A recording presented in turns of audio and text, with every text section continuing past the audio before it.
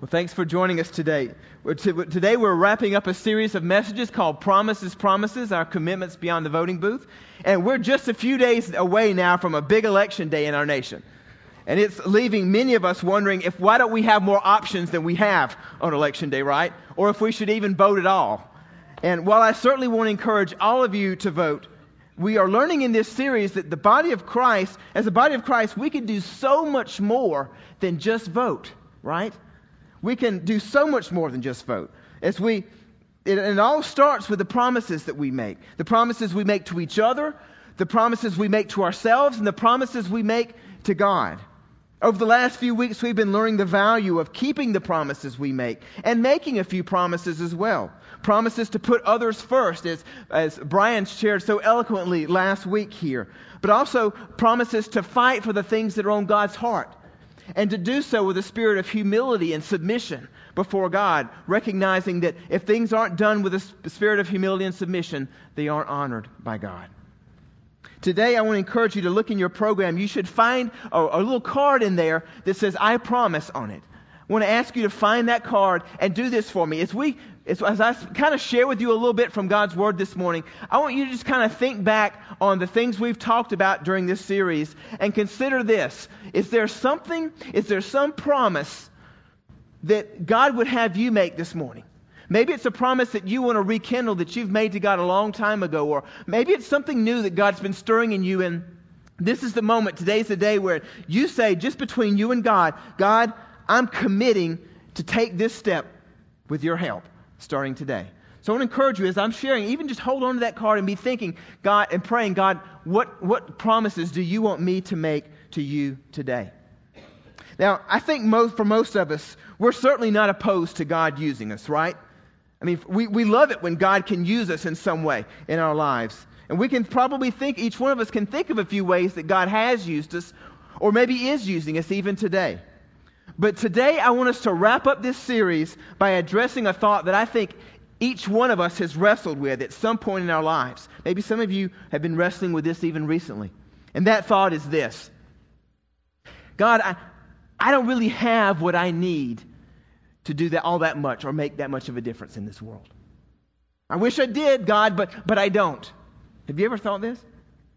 God, I don't have the resources. I don't have the finances. I don't have the influence. I don't have the time. I don't have the talents to really do a whole lot that's going to amount to much of anything in this world.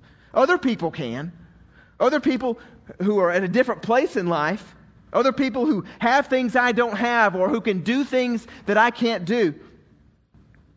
Have you ever thought those thoughts in your life? I know I have.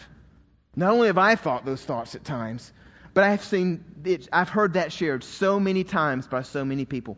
I've heard so many stories, even recently, of people who are struggling with that thought of, God, can I really do anything in this world that's going to actually make much of a difference?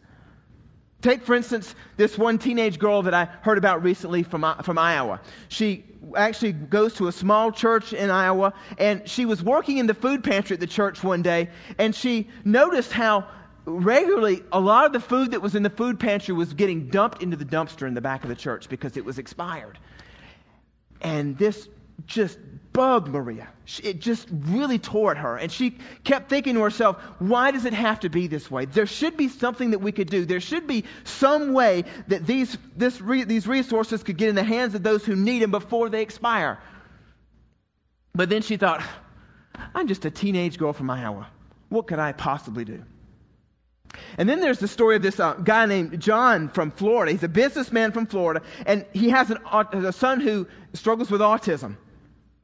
And this dad, after looking for years for the miracle cure for his son, he finally just gave up. And he's like, God, I wish I could do something to help my son. My heart's there. I want to be able to empower my son to live an independent life, live a fulfilling life. But God, you made me a businessman in Florida. What can I possibly do? And then there was Dave. Dave was, I love Dave's story. Dave was an NFL washout. He played for a couple years, but then he had an injury, and he was actually labeled by the newspapers as Mr. Irrelevant. And he started to feel that way himself. He started wondering if I could have just had a little bit more talent, if I could have just pushed myself a little bit harder, maybe I could have made something of myself, but now look, what is there left? Just an injured guy who has nothing to look forward to in this world. You know, God has this way of resourcing us and doing incredible things through us if we allow Him to. God has this ability to use us in this world to make a kingdom difference. But so oftentimes we think about what we lack rather than what we have. We think about what we need rather than what God has already given us to truly make a kingdom difference. God has given you and you and you and you all the gifts, all the talents, all the experiences you need to make a difference here and now in this world. God's given you the passion. God's given you the finances, the time to do exactly what He wants you to do. Not what He wants someone else to do, but what He wants you to do. God can and will use us, guys, in ways that will surprise us. It's the power of one.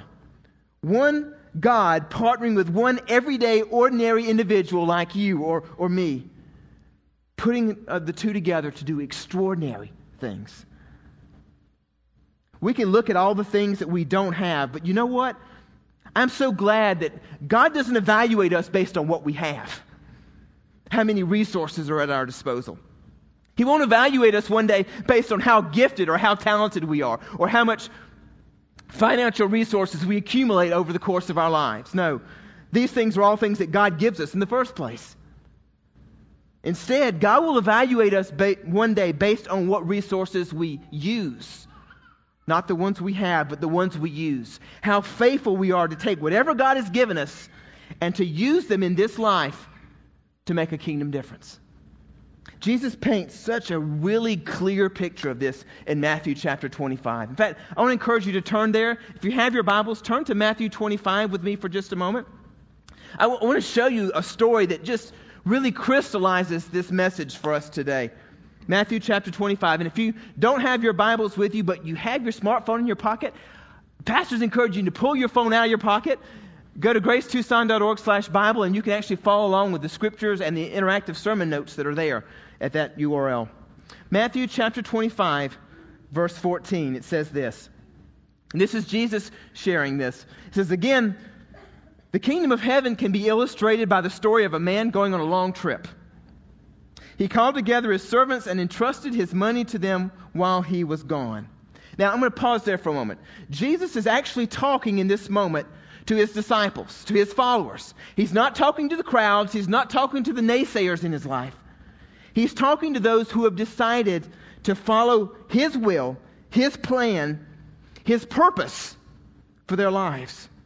They've chosen to surrender their own agendas in this life to trust in God's. And Jesus is explaining to them here what the kingdom of heaven is like. Now, we've talked about this phrase, the kingdom of heaven, a few times over the last year, right? The kingdom of heaven is this concept that Jesus talks about a lot in the Gospels. And the kingdom of heaven is described in two ways. Number one, the kingdom of heaven is what we can expect to experience in heaven one day. And we are there. It's the reality of what heaven is right now. But the kingdom of heaven is also what we have the potential of creating here on earth right now, today.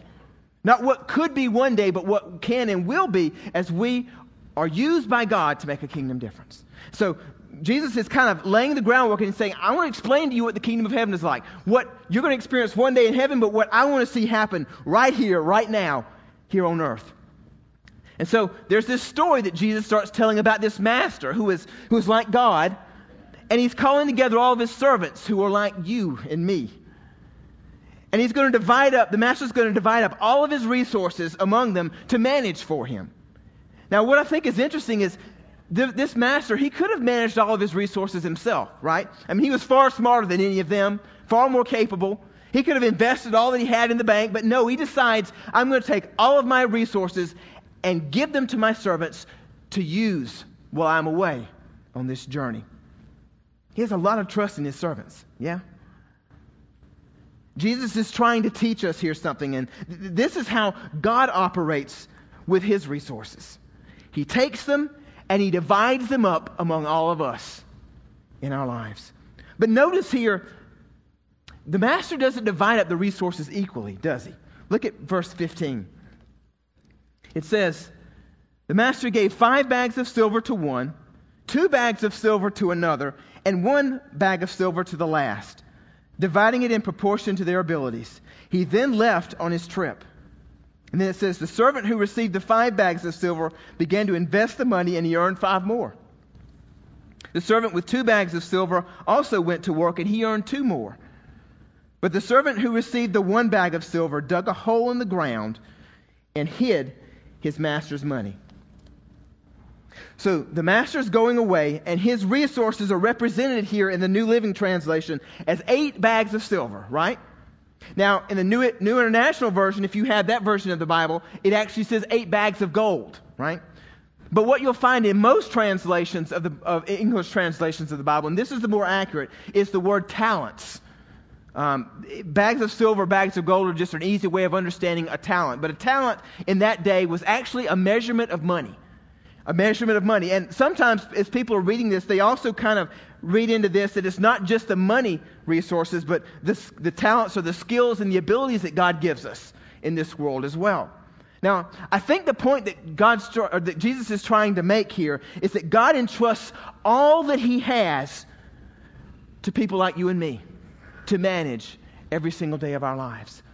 The financial resources, the time that He gives us, the talents that He gives us, all of these things are resources that God gives us to manage while we're here on this earth. But did you notice how He divided up those resources? I think this was interesting. Notice he had 3 servants, but he had 8 talents. And there's no way that you can divide 3 out equally among 8, right? And this is the decision the master makes. I'm going to give one of them 5, I'll give one of them 2, and the other guy will just give 1. Now, that doesn't seem very fair, does it? I mean, the least that the master could have done is given them 3, 3, and 2, right? But he doesn't do that. He gives one of them 5, and the other one just 2, and then the last one just 1. I mean, that doesn't seem very fair, does it? And that's the point. The Master, God, doesn't entrust all of His resources to everyone equally. To some, He chooses to give more than to others. And we see this every day, right, in our own lives. We see people around us who have far more resources, God-given resources, than we have. But we also see at times people who have far less resources than we have, right? In this life, God blesses some people with a lot of talents and skills. A lot of financial resources based on where they're born or who they're born to or how much education they get. And we can argue fairness all day long, but God's not concerned about fairness. In fact, Romans 9 says this. God says, "Who are you, a human being, to talk back to God? Shall what is formed say to the one who formed it, why did you make me like this? Does not the potter have the right to make out of the same lump of clay pottery for special purposes and some for common use?" And here's the deal. It's going to be the same in heaven. There will be some who have far more responsibilities in heaven, Scripture says, than others, in part based on how we use the resources, how we manage the resources God's given us here on this earth. But you know what? You know, as I read this story, I think a lot of us here today, we're like the 2-bagger in the story. You know, there are certainly a lot of people who have been entrusted with a lot more in this earth, haven't they? I mean, we know them. We know the 5-baggers in our lives, right? Those who are just stinking blessed, right? They've got everything they need and more. They've got way more time than they, and you think, oh, I wish I could have that much time to do. I could do so much with that time.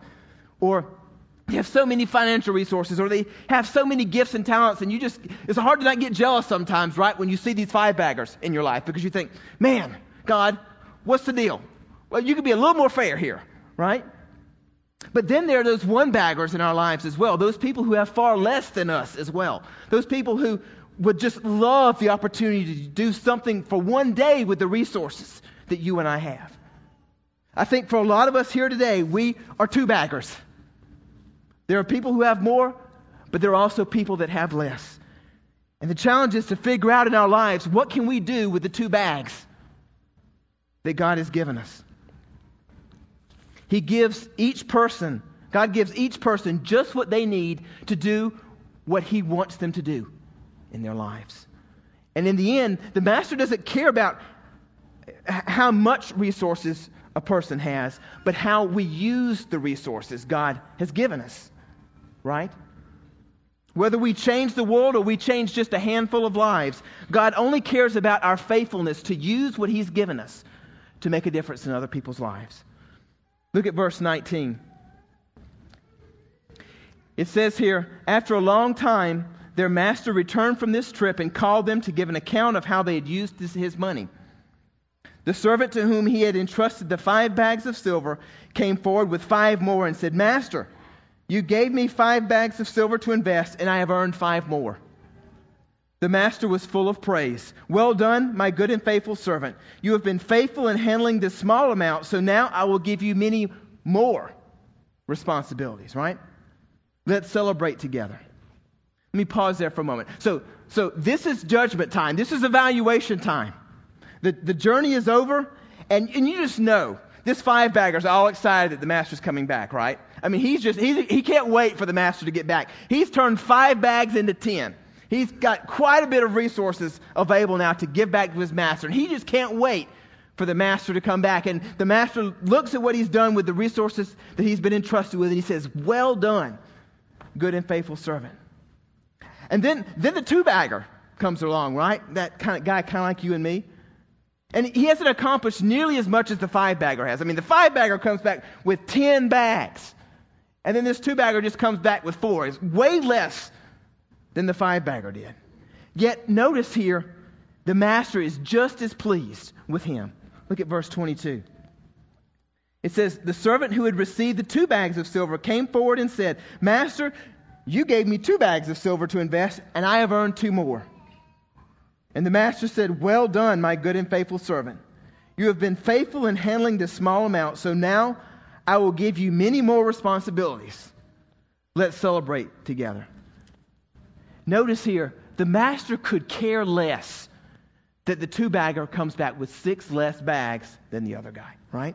He doesn't care. And in fact, the master doesn't even make an excuse for the 2-bagger to say, well, I really appreciate that you did what you may do with what you had. I mean, I realize I only gave you 2, but at least you doubled that, right? And he doesn't even try to excuse him. He only says, well done. You used the resources I gave you to make a difference. Thank you. He praises them both, not because they have a lot of money, but because they were good and faithful with what they had been entrusted. Now, how about the 1-bagger, right? Take a look at verse 24. Then the servant with the 1 bag of silver came and said, Master, I knew you were a harsh man, harvesting crops you didn't plant and gathering crops you didn't cultivate. I was afraid I would lose your money, so I hid it in the earth. Look, here's your money back. Wow. But the master replied, you wicked and lazy servant. If you knew I harvested crops I didn't plant and gathered crops I didn't cultivate, why didn't you deposit my money in the bank? At least I could have gotten some interest off of it. Now, notice, the master's not too pleased here, is he? He's really not. I mean, he's calling this servant wicked and lazy. Wicked because he's blaming the master for why he didn't do more with the resources he had been given than he did. I mean, he's saying how he's a harsh man and how he's unfair, right? And we can look at this story and think, well, how unfair? I mean, he's now saying, well, master, you're just not a fair guy. And if you would be a little more fair, a little more reasonable, then I might have done something with this. But instead, I just decided to bear it. I just decided to stick it in the ground because I figured, what's the point? So the master calls him wicked, but he also calls him lazy because he didn't even try, right? He didn't even try to manage the 1 bag of resources that the master had given him. He just buries it. And he goes on with his life. So what does the master decide? Look at verse 28. Then he ordered, take the money from this servant and give it to the one with the 10 bags of silver. To those who use well what they are given, even more will be given, and they will have an abundance. But from those who do nothing, even what little they have will be taken from them. And in that moment, guys, in that moment, the disciples get it. Jesus makes it crystal clear to them. See, the master doesn't praise those who have the most. It says, to those who use well what they've been given, more will be given. So our question to God along the journey shouldn't be, God, how come you haven't given me more? God, how come you haven't given me more resources to manage? God, how come I'm not a five-bagger? God, how come you haven't blessed me with this or with that? Because if you had, I could do something with my time, with my resources. But Lord, you've tied my hands behind my back. You've only given me 2 bags. Right? The question isn't that. The question should be, God, what's in my bag? Let me ask you a question this morning. I'm being dead serious. What's in your bag this morning? What has God blessed you with that He can use? What resources, what talents has God given you that He perhaps hasn't given anyone else quite like you? What's in your bag this morning? What passions, what desires has He put in you that He wants you to use? What education, what knowledge, what life experience has He put in your bag? What relationships, what influence has He given you this morning? What time, what financial resources has He given you that the one-baggers of the world would just die for the opportunity to have for one day? I tell you, every one of us, our bags look different. None of us have the same 2 bags or 1 bag, depending on how many you have. That doesn't matter. God's given you exactly what you need in your bag to use as He wants you to use. Remember Maria, the girl teenage girl I was telling you about a little bit earlier? God put it on her heart to do something about the wasted food that kept getting thrown in the dumpster, right? But she said to herself, I'm a teenage girl from Iowa. What could I possibly do? So discouraged, she ended up graduating from high school. She went to college, and wouldn't you know, God stuck an extra resource in Maria's bag. That resource was a relationship she developed with a guy that she met in college who absolutely loved to sit in front of his screen all day and write computer code. And in that moment, she had an idea, and she started sharing this burden that she had on her heart, and the two of them started working together. And today, there's a website called meansdatabase.com. And it's a phenomenal website. I encourage you to check it out sometime. These two sat down and they figured out how to create a website that charities around the nation could use to share their food resources so that nothing would ever go to waste. And now they have it set up so that charities can be notified if anyone in their area has food or some other resources, perishable resources that need to be used, so that they can go and pick them up and make sure that they are used.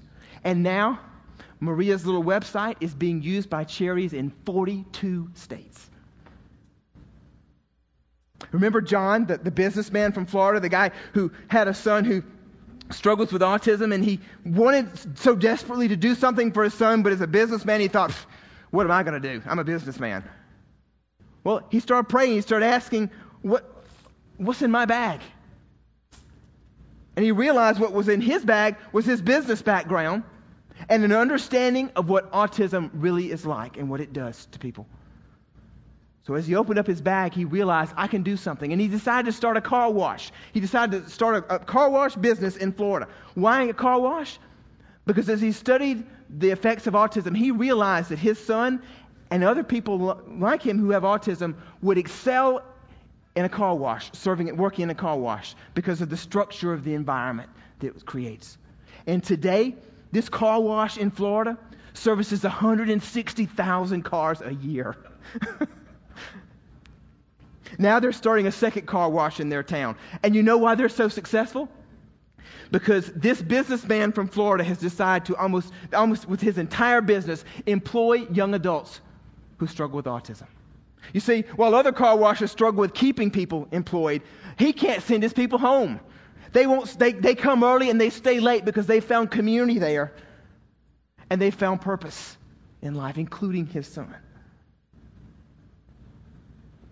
Remember also Dave, the NFL washout that I shared with you earlier? I want you to take a look at this video. I was rolling back to my truck in a parking lot, and all of a sudden I just hear, "Hey, hey!" And I look over, I see this giant Spartan dude running over at me, and I'm thinking, oh my God, you're going to get robbed, Brian. You're going to get robbed. Brian looked rough. I just felt like I needed to stop. And so I slammed on my brakes, and I whipped it next to him, and I jumped out of the car. You know, he's just like, "Hey, I'm David Vobora, retired NFL player. What happened?" This is Buckshot. He was one of the IED detector dogs our unit had. It was April 18th, 2011. I'm walking in the boot prints of the men in front of me, and I'm like, well, all right, Buckshot, we're going to jump. And right as I pushing off with my right foot, my left foot's off the ground, and kaboom. And everything goes black from all the smoke and dirt flying in the air. And I've had over 30 surgeries. I can't even describe how much that stuff hurt. And you go and you tell them, hey, this still hurts. And they're like, well, I think you're abusing your meds. And I'm like, okay, well, I'm going to go buy heroin. At the time when I stopped in that parking lot, he was severely addicted to heroin, had just gotten out of a second detox, and he was going to bed every single night with a pistol next to his body. He felt like he couldn't be the Marine that he was when he left our country to go serve. He was broken, completely broken. Place that I was familiar with. Nice to meet you. I told him I used to play football. You know, I had a gym downtown, and I'd love it if he joined me. The following morning, he showed up, and we trained. And we started to explore different things and the way he could do things. And for the next 3 months, he came every day. So we just hit it off. I watched the life come back to his eyes. We just experimented with all different kinds of exercises, and from there, we just built a program around it. After going there regularly, getting stronger, getting healthier, my body pain decreased tremendously. My confidence levels changed. It all became a lot more feasible. I was like, man, yeah, this is, I can do this. This isn't impossible. Pick number 252. Last pick in the 2008 draft, making me Mr. Irrelevant. It was the St. Louis Rams. Selected me that last pick and started my rookie year. In 2011, I suffered a traumatic shoulder injury, and it led to a very aggressive pain medication addiction. It started with prescriptions, and it quickly manifested itself, and it was anything but dealing with pain. It was the first time in my life I had to look myself in the mirror and ask, who's David without football? It just took a year to rehabilitate my mind and my body. So I said, well, what if we started a gym in Texas? And so we moved here. And I launched the Performance Vault, training for elite athletes. I was having success, man. NFL athletes, Olympic athletes, making good money, finding the groove, and then it all changed. Staff Sergeant Travis Mills. He was one of 5 living veteran quadruple amputees. He was blown up serving our great country in Afghanistan, stepped on an IED, lost all 4 limbs. I was way across the room, and I saw him walk in, and I was just drawn to him. And I looked at him, and I said, when was the last time you worked out? He looked at me and looked down at his prosthetics and said, I'm sorry, I don't want to make you feel like an idiot, but I don't have arms and legs. I said, Travis, I want to train you. And he said, well, do you have any experience? And the first day we trained, I asked him, I said, what are you most afraid of? He said, well, remember, no arms, no legs, gravity wins, so falling. Then I realized, wait a second, if Travis is in this position that he can't really go to a typical gym, I said, wow, all of these people, veterans, civilian, there's people with physical disabilities, they've sort of been sidelined. They've fallen into the rehabilitation process, but eventually insurance ran out, cash ran out, and where do they go, right? Where do they go to be a part of a collective group that has this community and this ability to push each other? Wow. So what happened? Dave found something that touched his heart, and then he looked in his bag. He found a passion for athletics there. He saw the pain of loss, even addiction in his past, and how maybe that could be used for something greater. And then he thought, maybe I can do something to help Brian. And maybe I can do something to help this guy and that guy. By the way, Brian, the guy in this story, Brian's strong again. He feels like he has a piece of his life back. He's now enrolled in school. He's now getting ready to be married as a fiancé. And the most exciting thing is he no longer sleeps with a gun. How do I know about these people? Sorry, this one really touches me. How do I know about these people? It's not because I was at some Tony Robbins empowerment seminar where these superhuman people are sharing how they do super things. It was me stumbling upon the Starbucks website and finding this little section of it called Upstanders, which is just dedicated to everyday, ordinary people who stumbled upon how to do incredible, extraordinary things for others. And there's the site is filled with stories like this. People who looked in their bag and said, what can I do with what I've been given? And they decide to take a step. You can see these videos and this video and others at gracetucson.org/Bible if you want to later today. But I could just as easily as I have with this story, I could share with you so many stories about things like this happening in the life of people here at Grace. Like the half dozen men here at Grace who decided a few months ago to do something about the men who were in prison and aren't hearing about Christ. And a couple of them here at Grace decided to look in their bag and they saw, well, in my bag is some experience teaching Alpha. I'm like, why not? Why not try to use it? So they show up at the Marana prison and they just finished a course of Alpha where 25 men finished it. And now they're getting ready to start another.